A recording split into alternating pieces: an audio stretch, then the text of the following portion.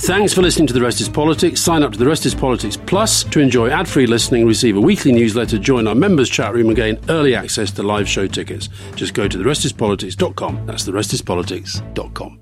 Mom deserves the best, and there's no better place to shop for Mother's Day than Whole Foods Market. They're your destination for unbeatable savings, from premium gifts to show-stopping flowers and irresistible desserts. Start by saving 33% with Prime on all body care and candles. Then get a 15-stem bunch of tulips for just $9.99 each with Prime. Round out Mom's menu with festive rosé, irresistible berry chantilly cake, and more special treats. Come celebrate Mother's Day at Whole Foods Market.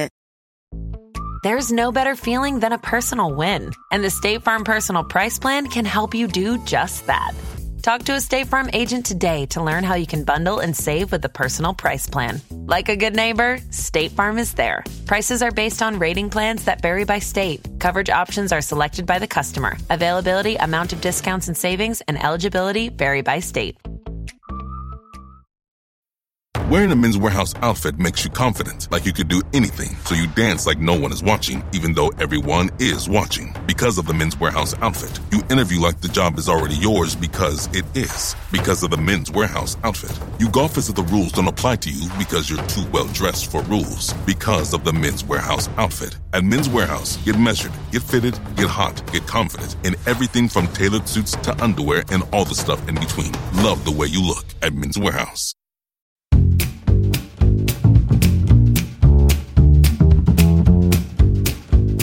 Welcome to another episode of The Rest is Politics Leading, with me, Alistair Campbell. And with me, Rory Stewart. And also in the background with an amazing dog called Filbert. And have you any idea, Rory, why the dog is called Filbert? Absolutely no idea why a dog would be called Does Filbert say anything to you in your little... No, literally zero. World? I've never heard the name Filbert before. Filbert Street is the ground where a very well-known football team called Leicester City used to play. Oh my goodness. Rory, have you heard of Leicester City? And here, coming in, is the man from Leicester City. He did play for Leicester City. Rory has managed, through K9 Connection, to give away our guest early on. Our guest is a former footballer. And Rory, what were the clubs that I told you he played for? So, actually, you didn't tell me he played for them, but he did play, I believe, for Everton, for Tottenham, for Barcelona, and astonishingly, for Nagoya.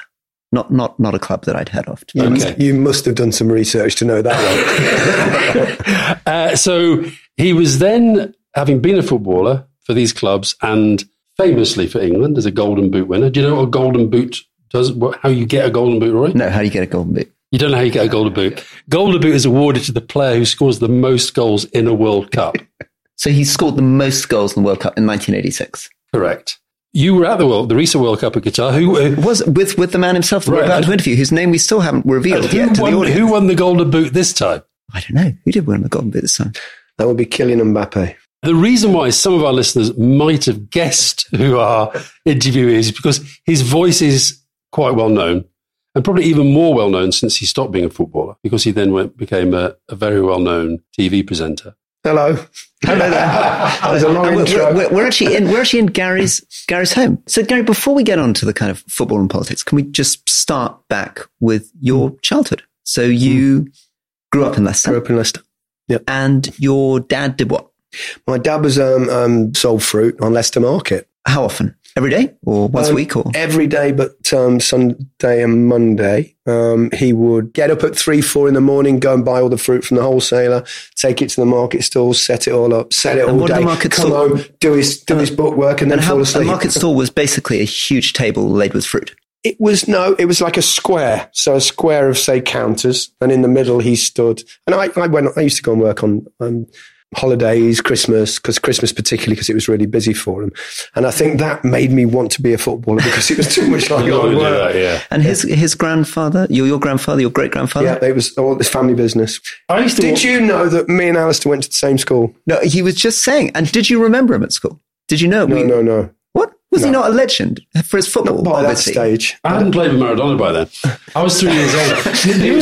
The only reason you might have noticed me is because I never, ever, ever took off my Burnley scarf, ever. I once nearly got expelled for it. Quite rightly I so, refused to take it off. But I remember Gary, because Gary was already a bit of a football star and a cricket star. Cricket. I was thought I'd be a cricketer, not a footballer. Yeah. First, but And is it true? I've been doing a little work on Wikipedia. I see that. Yeah, exactly. But it says that you started playing quite serious cricket about the age of 11. Is that right? I played both cricket and football. It was always serious to me. Hugely competitive sportsman. You show me a sportsman that's not competitive, I'll show you someone that's not very good. But at 11, you were sort of in the Leicester schools. County side, yeah. Leicestershire. I captained Leicestershire schools right from under 11s till I left school at 16. I do remember there was another kid at the school who people thought was going to be one or two. The footballer who was called Carl Jays. Yeah, I remember Carl, he was a goalkeeper. Yeah, he was a goalkeeper. He went to Northampton, I think. Yeah. And pro career, yeah. But I mean, I remember people thinking he was like going to be the one. And you were good. I mean, everybody knew you were a good player. But I was tiny though as a kid. Yeah. I didn't really grow. I didn't reach puberty till I was about 17, which was You're joking. Pretty damn embarrassing in the showers. Yeah. I used to hide in the corner. Yeah, I know. So and then I suddenly grew from 17 to 18, and then that's probably why my development. I was never like a child superstar. Like, I wasn't a Michael Owen or a Wayne Rooney or anything like that, or Jude Bellingham. And what did you make of that time, Leicester? Did you sort of think when you were signed as a pro, did you think you'd become what you became in terms of kind of establishing the international? Not at all. I dreamt of it. But to be absolutely frank, every level that I reached, I thought, this will find me out. I remember, I was quite surprised they signed me in the first place as an apprentice, but then I scored goals, and then I got in the reserve team. And when you play in the reserve team, you play with one or two of the players that are not in. They were kind of my players that I'd admired. And I thought, what am I doing here? And then I got the first team, and I still managed to score goals. So, I'd never had that massive self-belief until I was probably in my mid-20s. Who was that team? Who was in that Leicester team then? People like Mark Wallington was in goal. We'd had like Larry May, Andy Peake, Dave Buchanan. Even people like... Rory, what do you think of these names? Yeah. Good players. I've lost Rory. He's closed his eyes there. Once actually, Alistair's reminded me of this. So Jock Wallace is a bit like Alistair, right? Kind of grumpy Scottish dude. Absolutely. And I'll tell you, Jock Wallace, the first time I ever met Jock Wallace was a Leicester reserve game. He just got the job. As the manager? As the manager, as the new manager. Yeah. I'd kind of just got into the reserves. I was 17 at the time. And I came in to the dressing room at half time, and I sat down, and Jock Wallace, first time I've seen him, marched in, slammed the door behind him. He was the size of Alice, a bit bigger actually, big, wide, Scottish, super strong Scottish accent. And he came in and he was going, "You lazy little English shite," and all this. And I thought, he's looking at me. And I thought, oh God. And then he came over and he quite literally picked me up by the scruff of the neck and pinned me against the dressing room wall. "You effing this and that, you fucking..." And I went, oh my God. I mean, I wouldn't have minded, but we were 2-0 up and I'd scored both goals. But I was a gibbering wreck in the second half. I was hopeless. And at the end, it's true. And at the end of the game, he came in again and I was trembling. I was like, oh. And he went, "My office, 9:00 in the morning." And I went, okay, never slept a wink. I thought I was out. I thought that was it. My career was over. And I got there about 8:45 and I sat outside like the naughty boy waiting for the headmaster. And he came in and he went, "Come in, laddie. Sit down." I went, okay. Sat down, trembling. And he goes, "I've just got something to say to you. You were magnificent last night." And I went, "I beg your pardon?" Sorry? He went, I just want to make sure you keep your feet on the ground."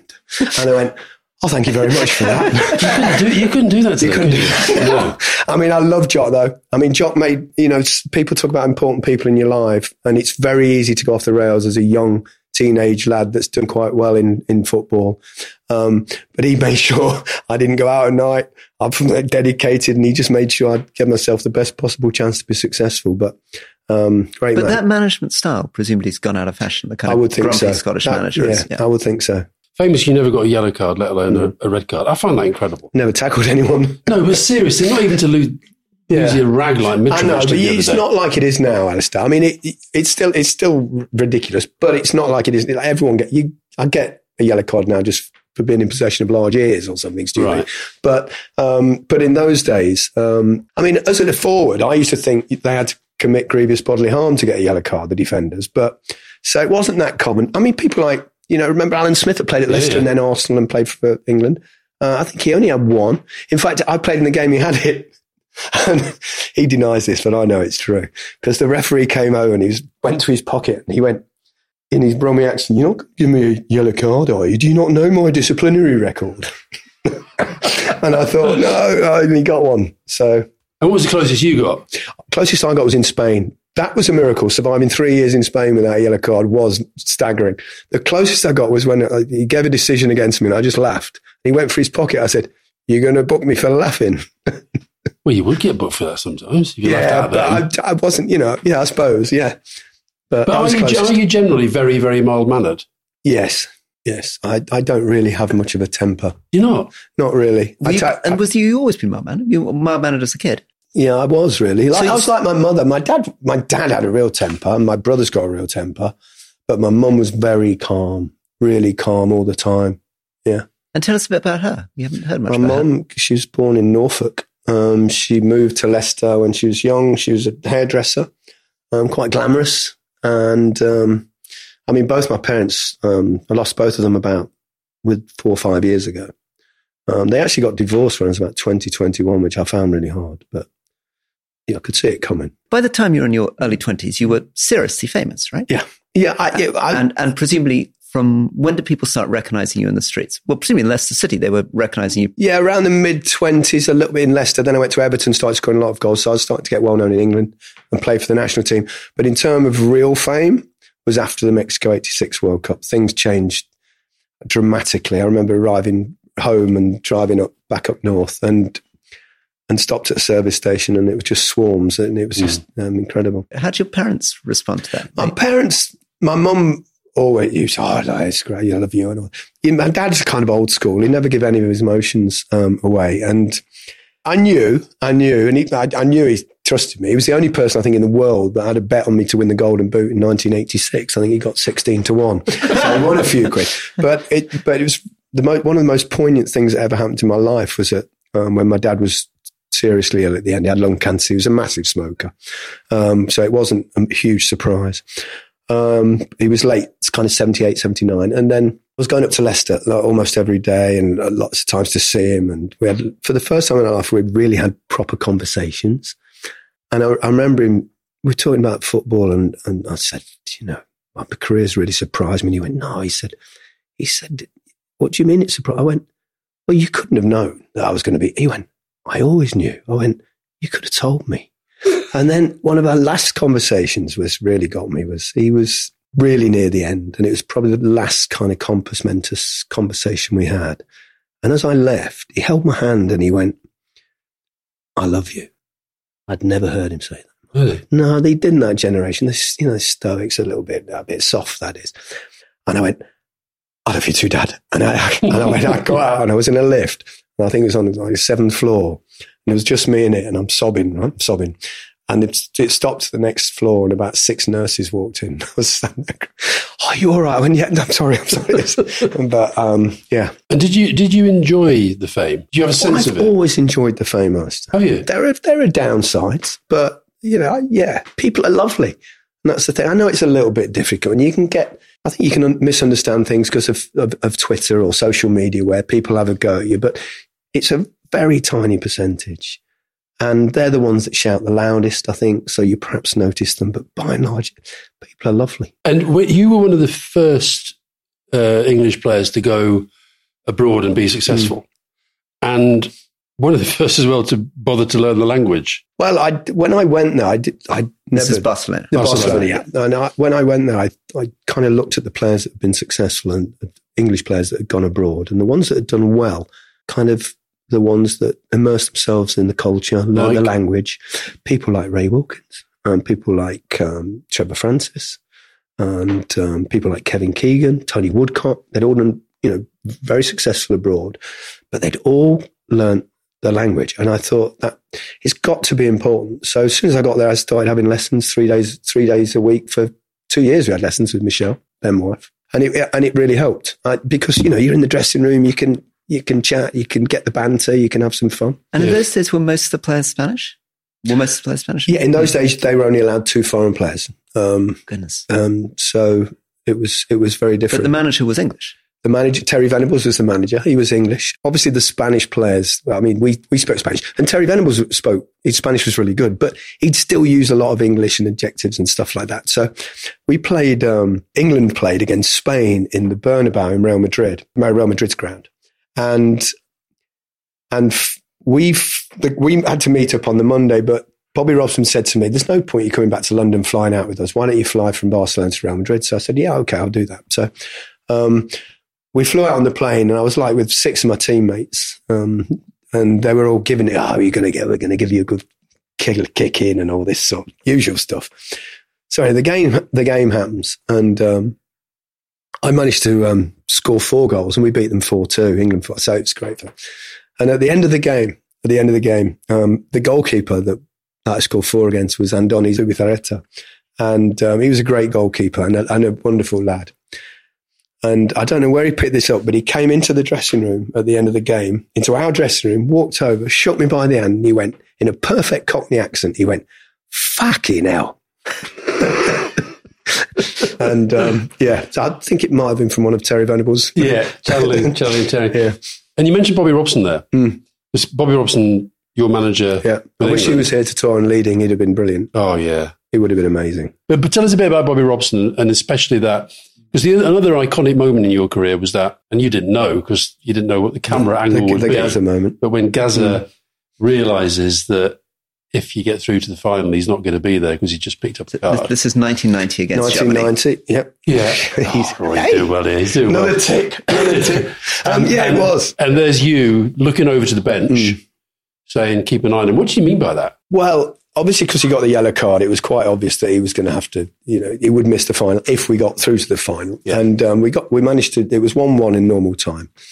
And that when he got the yellow card, I was really close. And it was also really close to the bench, like 10 yards from the side of the pitch.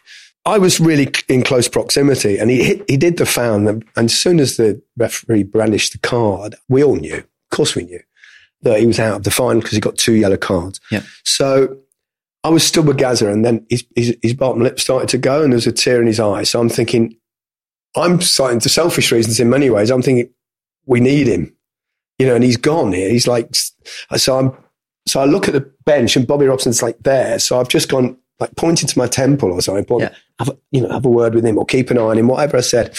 And obviously not knowing that it would become this event that I get asked about as much as anything else, really? Other than what my favourite flavour of crisp is. But Gaza actually rallied in the second half and in extra time and played really well. But and then we had the penalty shootout. I have to tell you this. So we're in the centre. These penalty shootouts, it's horrible. You have to wait about 10 minutes and I was taking the first penalty, and Bobby Robson gathered us around. The 4 of us that volunteered and Chris Waddle. Was there only 4? Well, Gaza was going to take one. But he wasn't, he didn't feel... Well, you volunteered before? Oh, kind of, yeah, volunteered before, but then you get substitutions, but then also you have to volunteer again. Yeah. But there were only 4.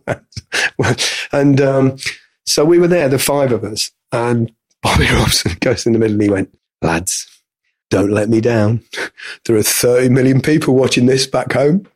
So Peter Beardsley and myself, we burst out laughing and said, "Oh, cheers." That's not the best team talk, is it? I mean, I thought he was a genius in management. It was funny. I was funny. They didn't mean it, but it didn't work. No. Alas. Give us a sense of Spain and what you thought of Spain and how the culture differed. And had you lived abroad before? And I'd never even contemplated living abroad before. It kind of came out of the blue. Everton called me one day, said we've accepted an offer from Barcelona. And in those days, you didn't have much choice about it. You could. I didn't have to go, but when a club tells you that, and I kind of tell the Everton fans that sometimes, you shouldn't, why you left us, and I got stick for ages.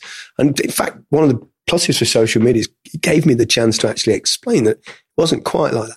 I mean, in an ideal world, I'd have stayed another couple of years at Everton because it was such a good team. It was the best team I ever played for. They were so good. We'd have won loads of titles. I won nothing when I was there, but it was only 1 year. So, in fact, the way we decided whether to go, and Michelle, they went. I said, well, they kind of agreed a fee to Barcelona. It's like one of the biggest clubs in the world. It's a huge opportunity, but I'm quite happy at Everton. I don't know what to do. And she said, well, we were discussing, well, I don't know. What do you think? What do you think? I don't know. Should we go? You go. And in the end, we decided it. We both got a piece of paper and we decided that we'd write yes or no on the piece of paper and put it in a thing, and then we'd open them both up. Well, what happens if one was yes and one was no? It's a good question that will never need to be answered because they both said yes. Wow. But I don't know. I suppose I'd have said, is that you saying yes or me saying yes? It's not exactly sort of high-level data and analytics. Not really, was it? No, but it's true. So you arrive in Spain, and were you aware of Catalonia and the tensions of the Catalans and stuff? No, I didn't know the history. You learn it very quickly. Obviously, it was not that long, really, after Franco's, and there was very much that feeling. They used to talk to me that, they have a thing called, Los Cules, and Mesquem Club is Barcelona, which is more than a football club. Yeah. And they say that because during Franco, the only place they could really speak their language, they felt, was inside the Nou Camp. So therefore, Barcelona's team became kind of this really important thing against Franco's Spain, which was seen as Real Madrid. So that's where this Clásico real rivalry comes from. It's kind of more than a football match, more than a club. So is there a sense in which that experience politicized, did you think? I think that's the kind of an age I started. I was always interested in politics. My dad was my dad was a real Thatcherite. I was a real Tory.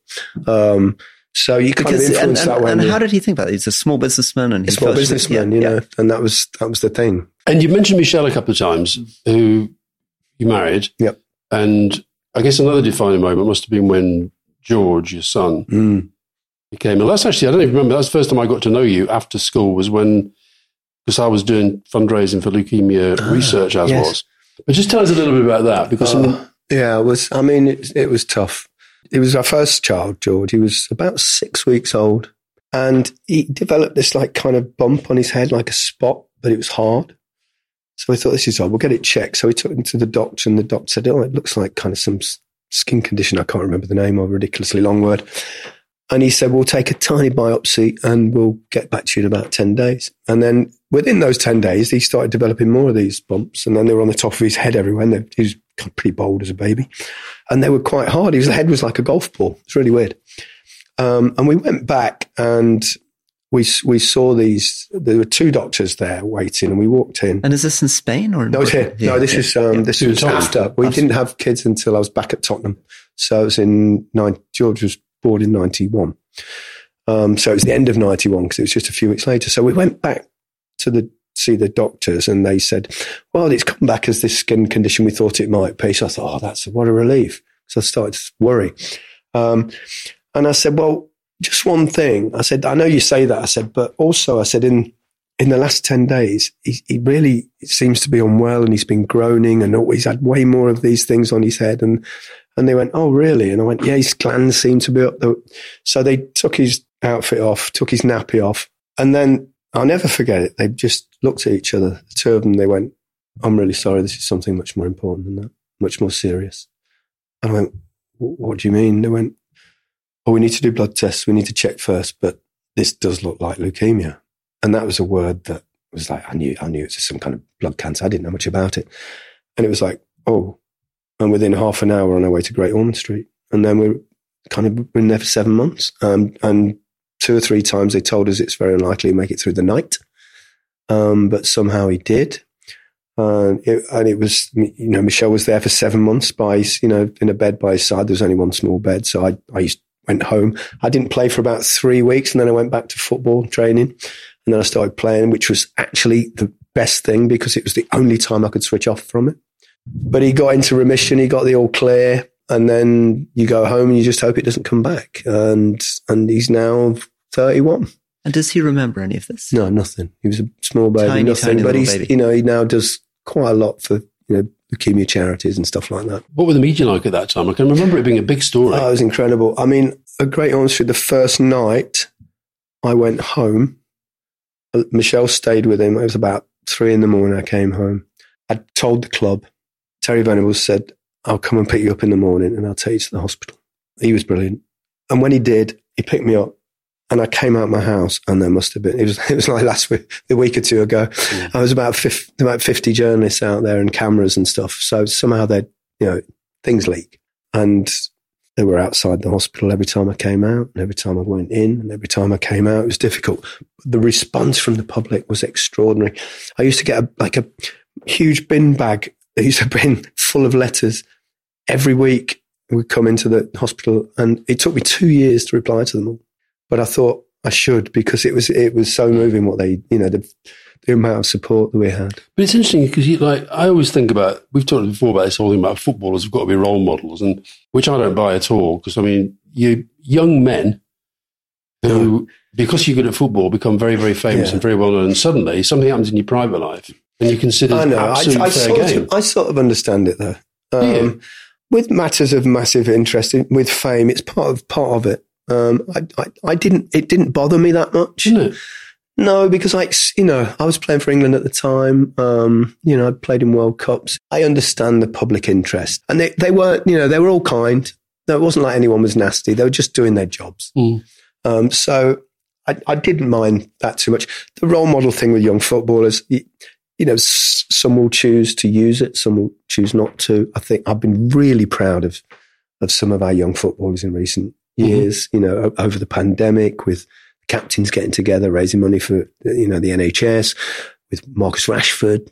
He shouldn't have had to do what he did, but he did, and he did it wonderfully. It turned government policy. With racism issues, the likes of Raheem Sterling and many others, I think they've done themselves proud. And sometimes you forget how young they are. Yeah, exactly. And, and the way they do their post-match interviews, how multilingual a lot of them are, particularly, obviously the players from abroad when they come here. So I'm proud of my sport and proud of the young footballers particularly. Gary, in some ways you worked unbelievably hard, but you were also on the fortunate end of things. You, as you say, you continue to perform better than you were expecting to. Your father believed in you, but you maybe didn't think that when you were 14, 15, you were going to become one of the most famous footballers in the world. So how about young men who dedicate themselves to this and don't quite make it? And the reason I'm thinking about this, I did a bit of work with David Dean around prisons and with Arsene Wenger. And I remember Arsene Wenger saying that he was very, very concerned about young French players who put so much heart and soul into making it and didn't quite make it. And he pointed out that actually some of the terrorist attacks in France had been conducted by young men who'd been almost made it as professional footballers and hadn't quite made it. Yeah. And he really believes that, we need to rethink the whole youth academy stuff and keep people in school longer so they have alternatives. I think he's right. They have changed a lot, the academies now. They do offer education well into late teens. For young footballers. So, even if you go and you think you've got a chance, they carry on that education within the academy. But, it's brutal. Nearly every young kid now, not just boys, but often girls now as well, want to be professional footballers, and there are so few spaces. One of my boys played at Chelsea's academy for a few years. I used to go on there and look around the pitches, every age group. There must have been hundreds and hundreds of kids there. And out of all those hundreds, couple might get to the top, couple might get a lower league career somewhere, and the rest won't. But they all think they're going to make it, so it's so hard. How did you work that through with your son? I think with my children, I think it's important to know that they're very fortunate. They're in a good position. If he's not going to be a footballer, he'd kind of be probably all right in life because his dad's done okay.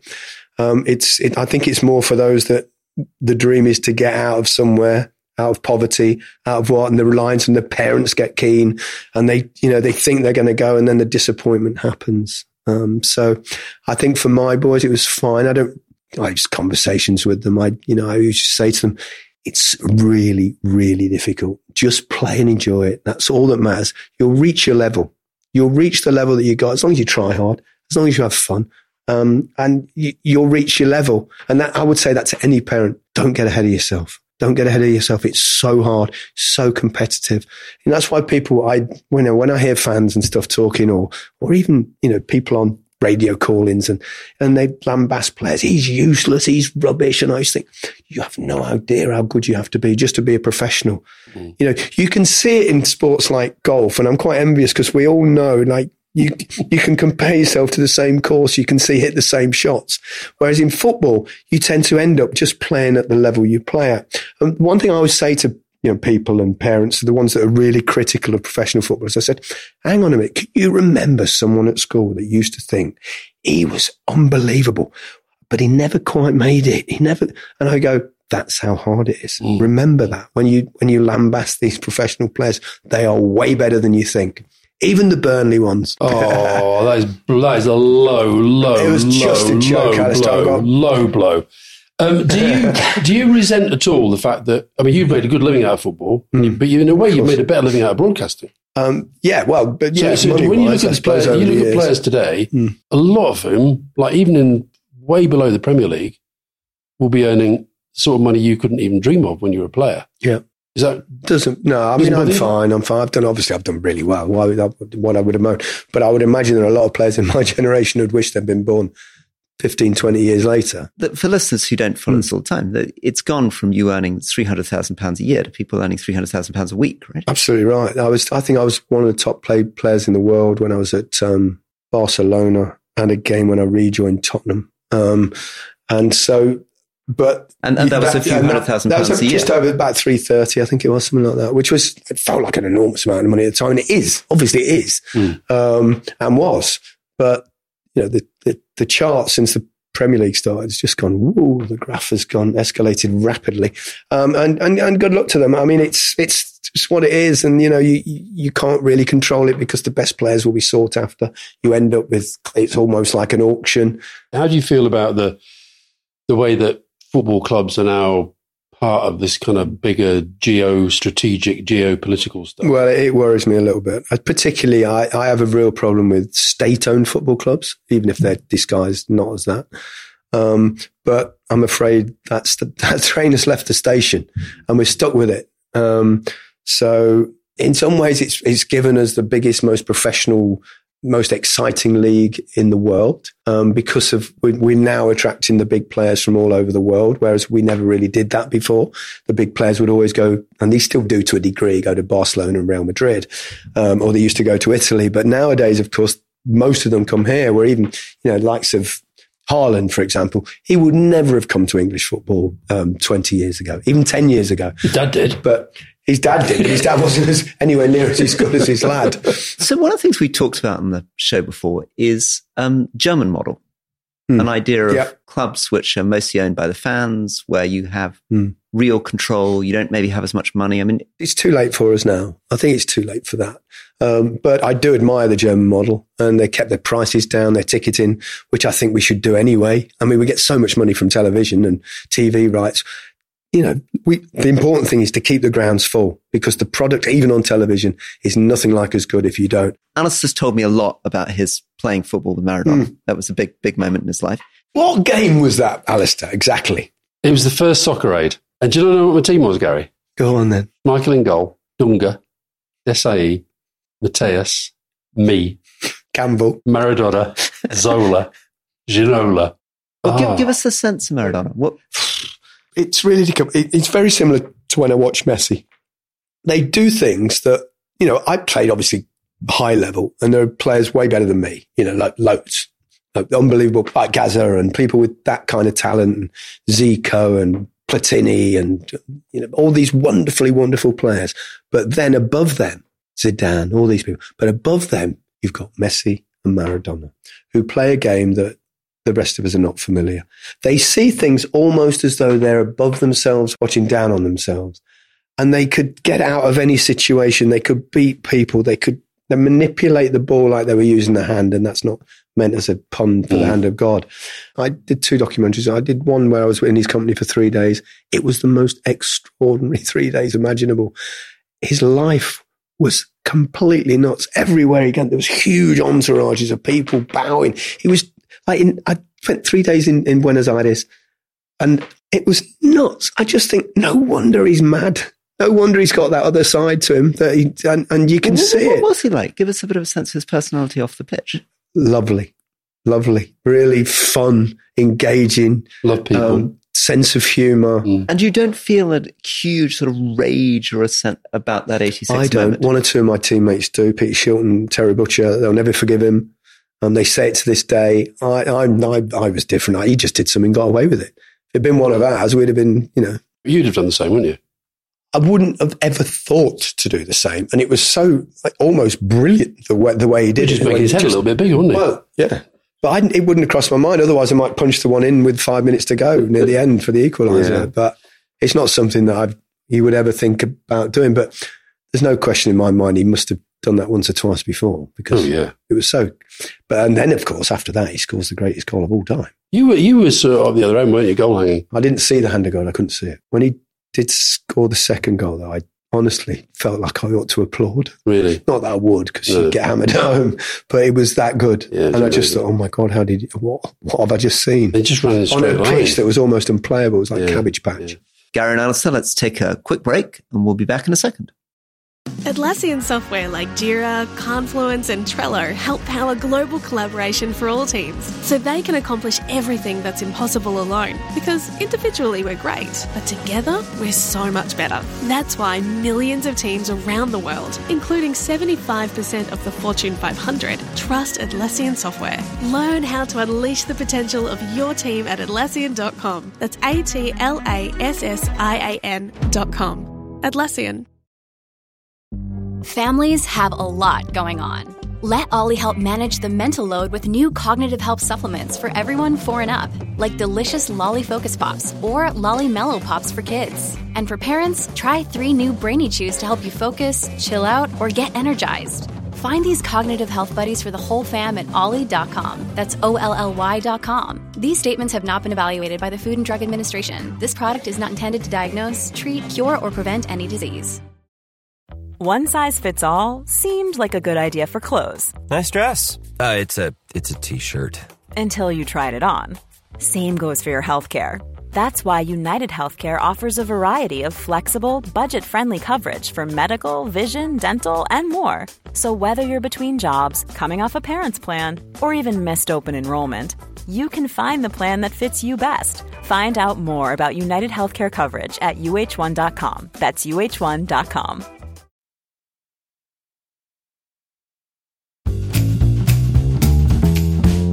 Welcome back to The Rest is Politics Leading with me, Rory Stewart. Me, Alistair Campbell, and our guest, Gary Lineker. I last saw you in Qatar. You were pleasantly surprised. When I saw you, you were quite cheered up by the whole thing. You thought it was quite an enjoyable experience. You liked being able to get between the games because they were close together. There were pros and cons to it, I felt. It didn't really surprise me. I knew the football would be good because football always is in a World Cup. It's and some of the games were fantastic. The stadiums were beautiful, as you'd expect when you've spent 200-odd billion. But it was kind of strange. There was no kind of social, there were a few restaurants that were kind of pop-ups really, and they're all in a line in the same place, the usual suspects. But you could get to a lot of matches. But that was the big bonus for us. And that's a purely selfish thing because you could actually, normally we'd park ourselves in a studio, say Russia, for example, in the middle of Red Square and have a nice view, but but watch a football match on the telly. Whereas there, we actually went to every game that we covered. And that was a massive bonus. Mm. The crowds, it was a little bit surreal. It wasn't kind of a normal football crowd, but there were positives to that as well. Quite there was no trouble. Crowd. There was no trouble. Very diverse. Yeah. Lots of people I met from countries in Asia and various other spots, in North Africa particularly. There were pros. So you were in sport, you're a footballer, and then you became a broadcaster. I've never really understood how a sportsman can take to broadcasting afterwards. It always feels like such second best to me. Well, you can't play any longer, and it's second best. Of course, it's second best. But what else can what else? There's nothing that you can do that would be on the same level. But you'd accept that it is second best. Oh yeah, I had this really interesting conversation with Michael Owen about the feeling of scoring a great goal, and he trains horses. And I said to him, "Is it the same when your horse wins?" He went, "It's still not the same. There's nothing that compares with scoring a big goal in a big game or winning a massive match." So a lot of players really, really struggle when they stop. Loads of players, and obviously, it's really. I've been lucky. I found something else I could do. But there are so many jobs in television. There are only so many managerial coaching roles. And after that, so many players have a difficult time. They're earning so much now. If the top ones, if they're sensible enough, they might be okay. But you know what it's like. The more you earn, the more you spend generally. So I don't know. There's some crazy statistic about footballers getting divorced. Oh yeah, it's huge. From the age, I think, from 35 to 40, it's like 70% addiction, all sorts of problems. The fame goes, the money stops. And did you never fancy being a coach or a manager? No. Because you just I don't think I'd be very good at it. Why not? Because I'm not a leader, and I don't know why I'm on this show. Oh shit! You've got Jock Wallace in your head. You've got Jock Wallace in your head. You're not an angry Scot. That's no, I'm not. No. You've read lots of things. But I looked at TV. I was really into. I used to write match reports when I was a kid. I used to go to. I used to do that. Did you used to do it as well? I used to draw pictures of Charlie Hurley with his red and white stripes. Yeah, you're older than me. So, so I used to do that, and then. They used to call me Junior Des in the England team, like after Des Lynam, maybe because I was starting to show a few greys, but I was interested. I used to sit with the journalists when they were writing their match reports to see how they did it. I used to sit by radio. I just thought to myself as well, in fact, I want to go into football because it was kind of just becoming a thing back then, TV. And I used to look at other sports and I used to think like Sue Barker and David Gow, for example. They were presenters of their sports, cricket, tennis. And I thought, well, football's not really got that. Jimmy Hill did it occasionally, and Bob Wilson did it. Mm-hmm. So I thought, if I can crack the presenting side, it might give me some kind of longevity in the business. Yeah, well, it has.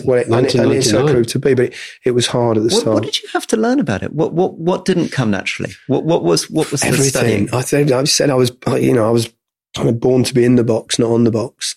You know, I'd done a lot. I did punditry for a start, which wasn't that difficult. I was just giving my opinion when asked a question. Presenting a show is a whole different ballgame. What's the difference in the two? Because we're kind of pundits, aren't we? Well, you are, but you don't really have to. This is not live, for example. So you've not got to like hit the end of the show and hit a countdown.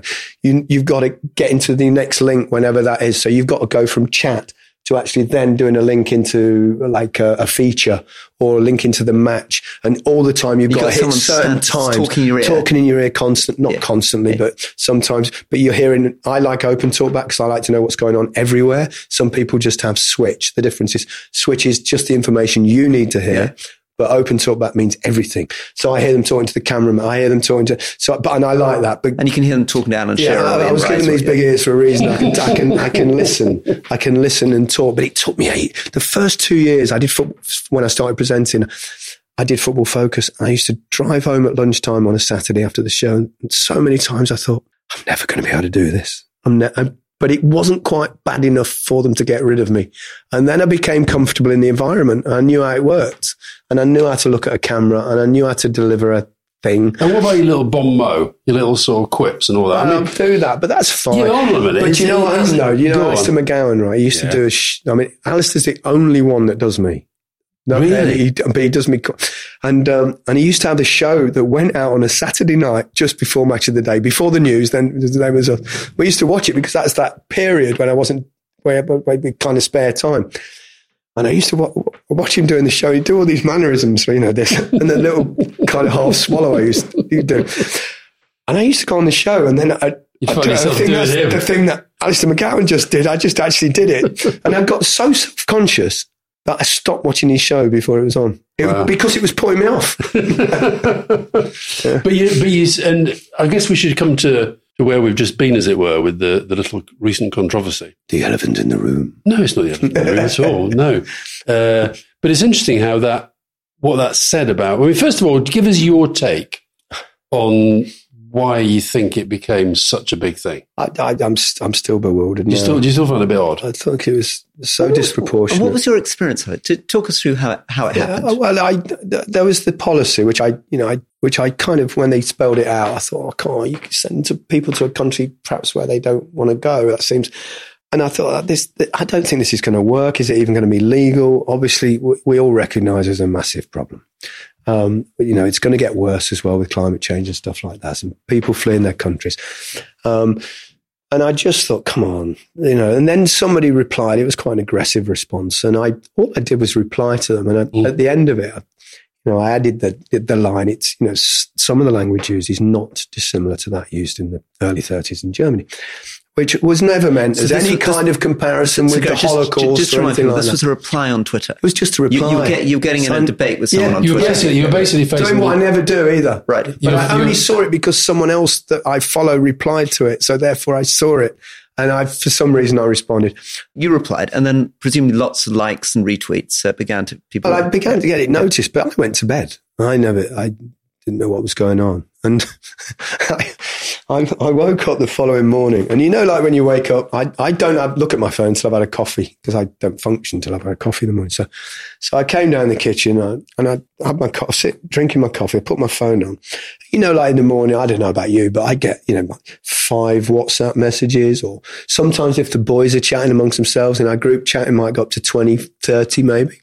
So I wake up in the morning, looked at my phone, it's got 237 WhatsApp messages. I've gone, oh my God, what's happened? And I'd really worried thoughts for a few seconds. I thought, because I couldn't think of what it could possibly be. And I thought it's either some kind of scandal or something happened to one of my kids. And I remember, and I opened it, and the first message I saw was somebody showing me the Daily Mail's front page, which obviously caused all this furore, linking me to the Nazis. And I just went, oh, thank God for that. That's all it is. That's all it is. I don't mind that. It didn't bother me. I was okay. And it kind of just spiraled kind of sillily out of control. But it was obviously speaking to something that's going on deep. This is why I sort of weighed in, because I think it was speaking to something really odd, which is that the right go on the whole time about free speech, but it has to be the speech that they want heard. Well, that was kind of my first thing, was really, hang on a minute. Hang on. This is, I've not been abusive to anyone. I've not said anything particularly controversial. I think it was factual. I think I'm not saying at all that our policies echo those of Germany or anything like that. But sometimes, which I said sometimes, some of the language is not dissimilar. We use words like, invasion and swarms and criminals and rapists and all these things.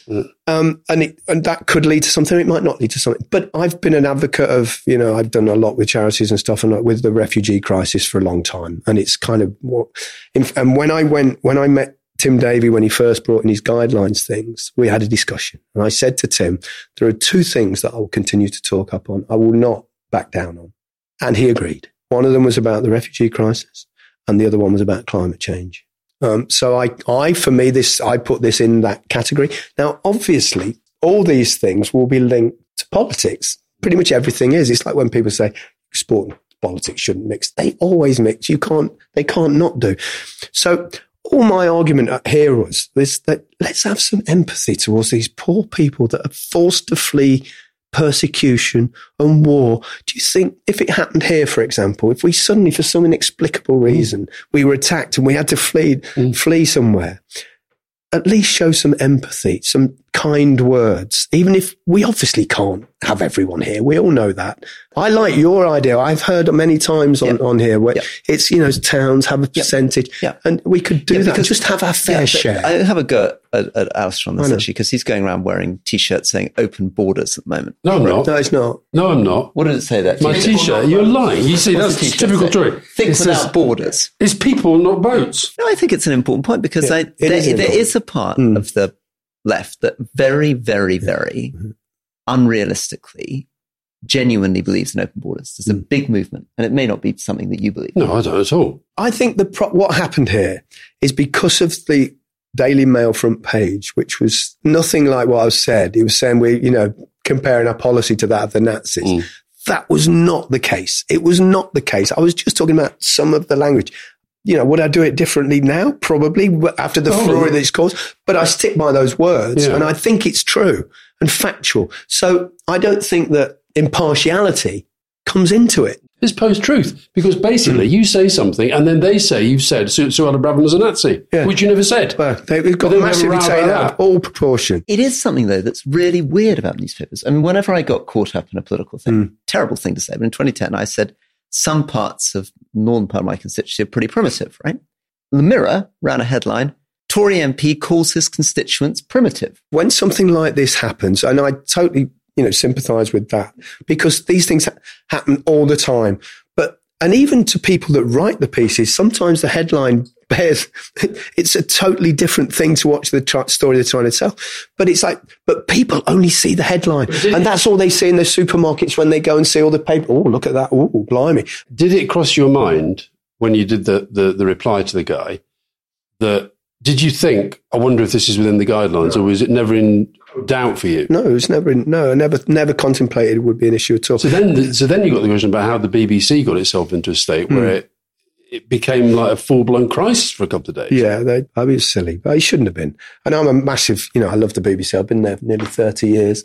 But people make mistakes, but they recognised that and they addressed it. And in the end, thankfully, we're all, back to work. It was pretty amazing, wasn't it? The outpouring of support was unbelievable. It really was. It was beautiful. And I mean, Alistair was very active in this too. But one of the things that you pointed out in terms of crisis management is knowing how it's going to end. Mm.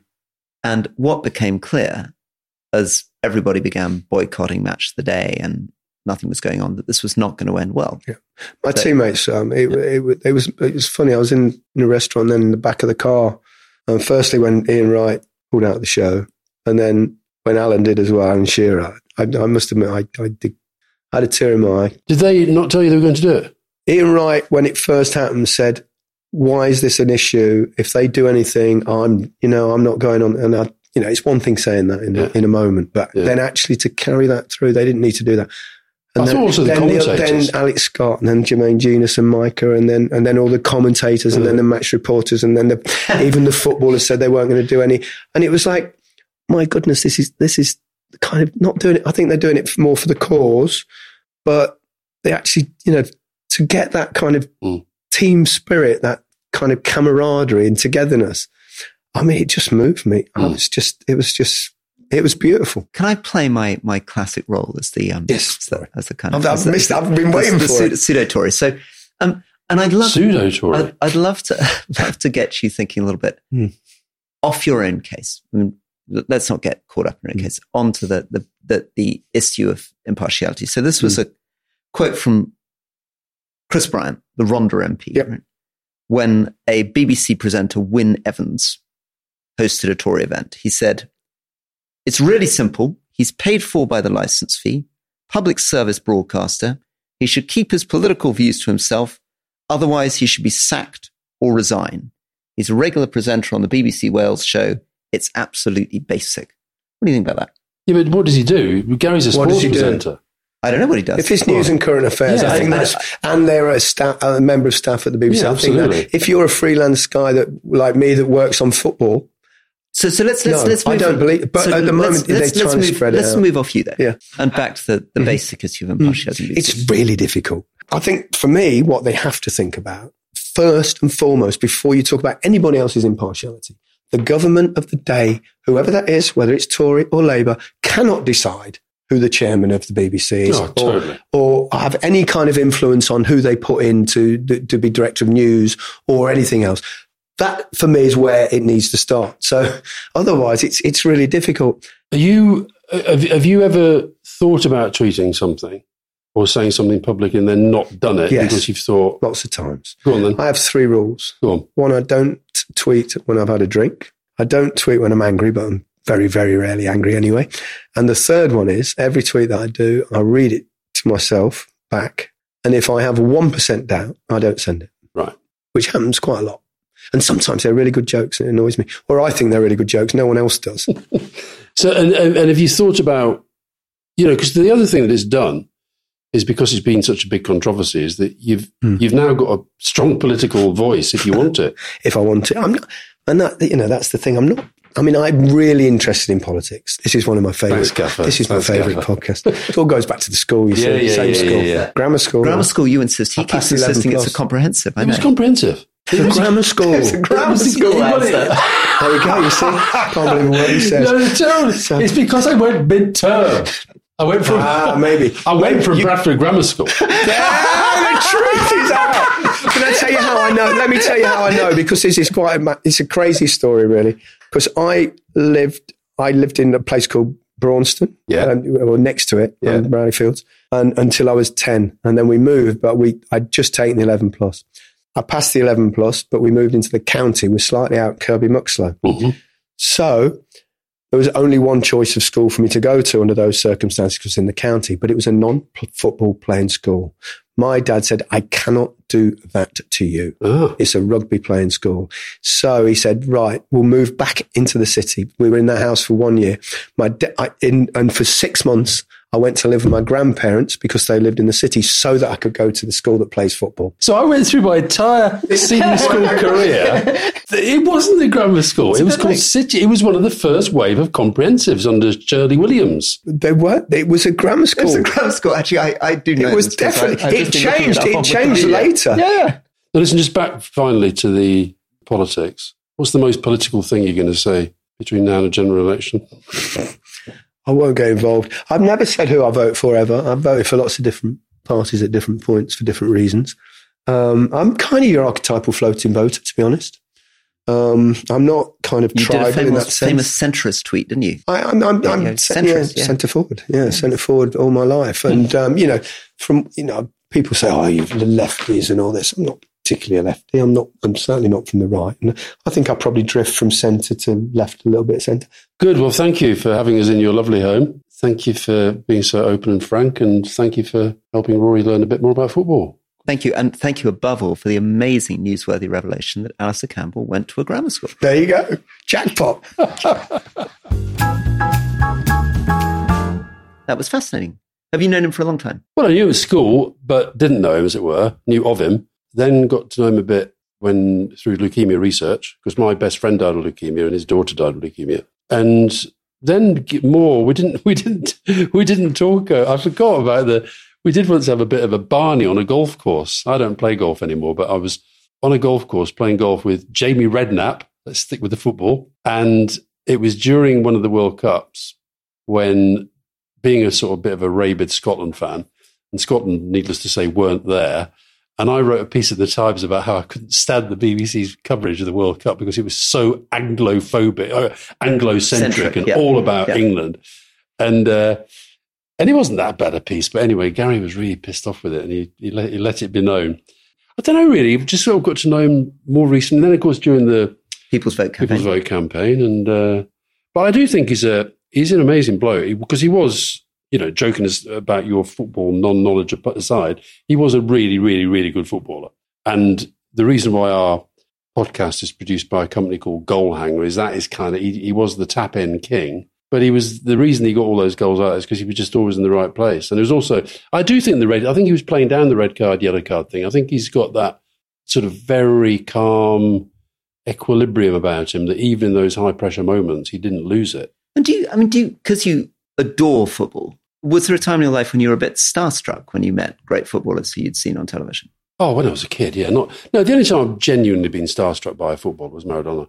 And because he became my best mate within a week, it was I got over that quite quickly. I think when you're in the presence of people that you think are genius, it's always, don't you think? Yeah. But no, and Gary was, Gary was a really, really, really good footballer. I also do think, this is why the BBC were daft to sort of get into the mess over it that they did. I do think he's a brilliant broadcaster, which very few sports people are. And that's partly because he's quite funny, isn't he? As you say, he's good at the quips, he's good at the one-liner, presents very well. Self-deprecating. Yeah. It's that good grammar school education, isn't it? Set him up well. Well, Rory, I'm going to check this because, honestly, I can't get this. Maybe because I went there in the middle of the term. So because you already passed the 11 plus for the Bradford Grammar School, they let you in, didn't they? Was that the 11 plus? I think it might have been worse than that, Rory. I think it might have been a specific grammar school, Bradford Grammar School entrance. I didn't realise that as a kid you'd walk around all the time at school with a Burnley scarf on. Were you kind of slightly weird kid? No, I think it was weird. I think my obsession with Burnley was partly born in Leicester because as a young child, I used to go to home games. I never even thought of going to an away game. And then because of this accident to my dad and we got moved to Leicester, the need to keep going back. I think it was just feeling I was wrenched out of where I was really from. And so I literally never, ever took the Burnley. Apart from PE, I never took my Burnley scarf. You're sort of symbolising to everyone in Leicester that you just didn't belong. You didn't want to be there. I didn't belong, and I'm never going to belong. And we had a school uniform that was sort of dark blazer. I wore a blue anorak and a Burnley scarf all the time. And I remember once in a heat wave, sitting in a German lesson with Mr. Webster, and he was always saying, "Can't you take your coat off? Can't you take your scarf?" I said, "No, I'm not taking it off ever." And you were a bit of a weird kid, right? No, I was determined not to take my Burnley scarf. I was determined, but they knew I do not come from here. I come from somewhere else. I'm happy to be with you, but I'm not taking my scarf off. But I remember sitting there, and it was an absolute heat wave. It was one of the hottest summers ever, and I wouldn't take it off. Well, I think on that heroic note, we should end our pod. Thank you very much, Alistair. Thank you.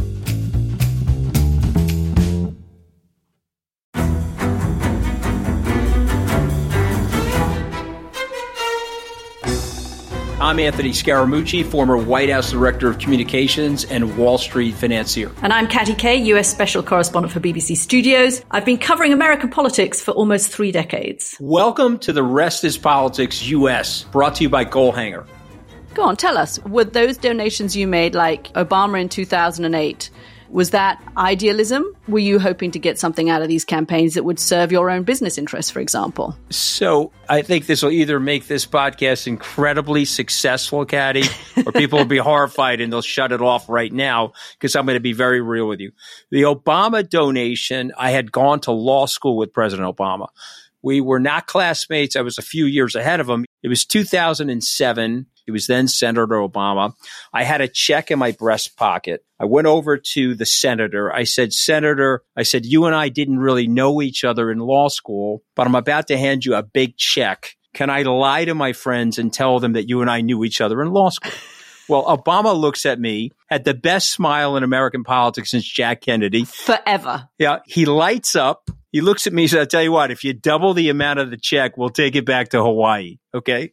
And I looked at him. I said, you're done. I had another check in my pocket. I ripped it up. I doubled the amount of the check. And I'm going to tell you right now, I've been to more White House Christmas parties during the Obama administration than the Trump administration. In this pivotal year for the United States, democracy, and world affairs, Britain's biggest podcast, The Rest is Politics, is launching stateside. Uncovering secrets from inside the Biden and Trump inner circles and how they shape the world's most important economy, but also the global economy too. New episodes are released every Friday morning. Just search The Rest is Politics US wherever you get your podcasts.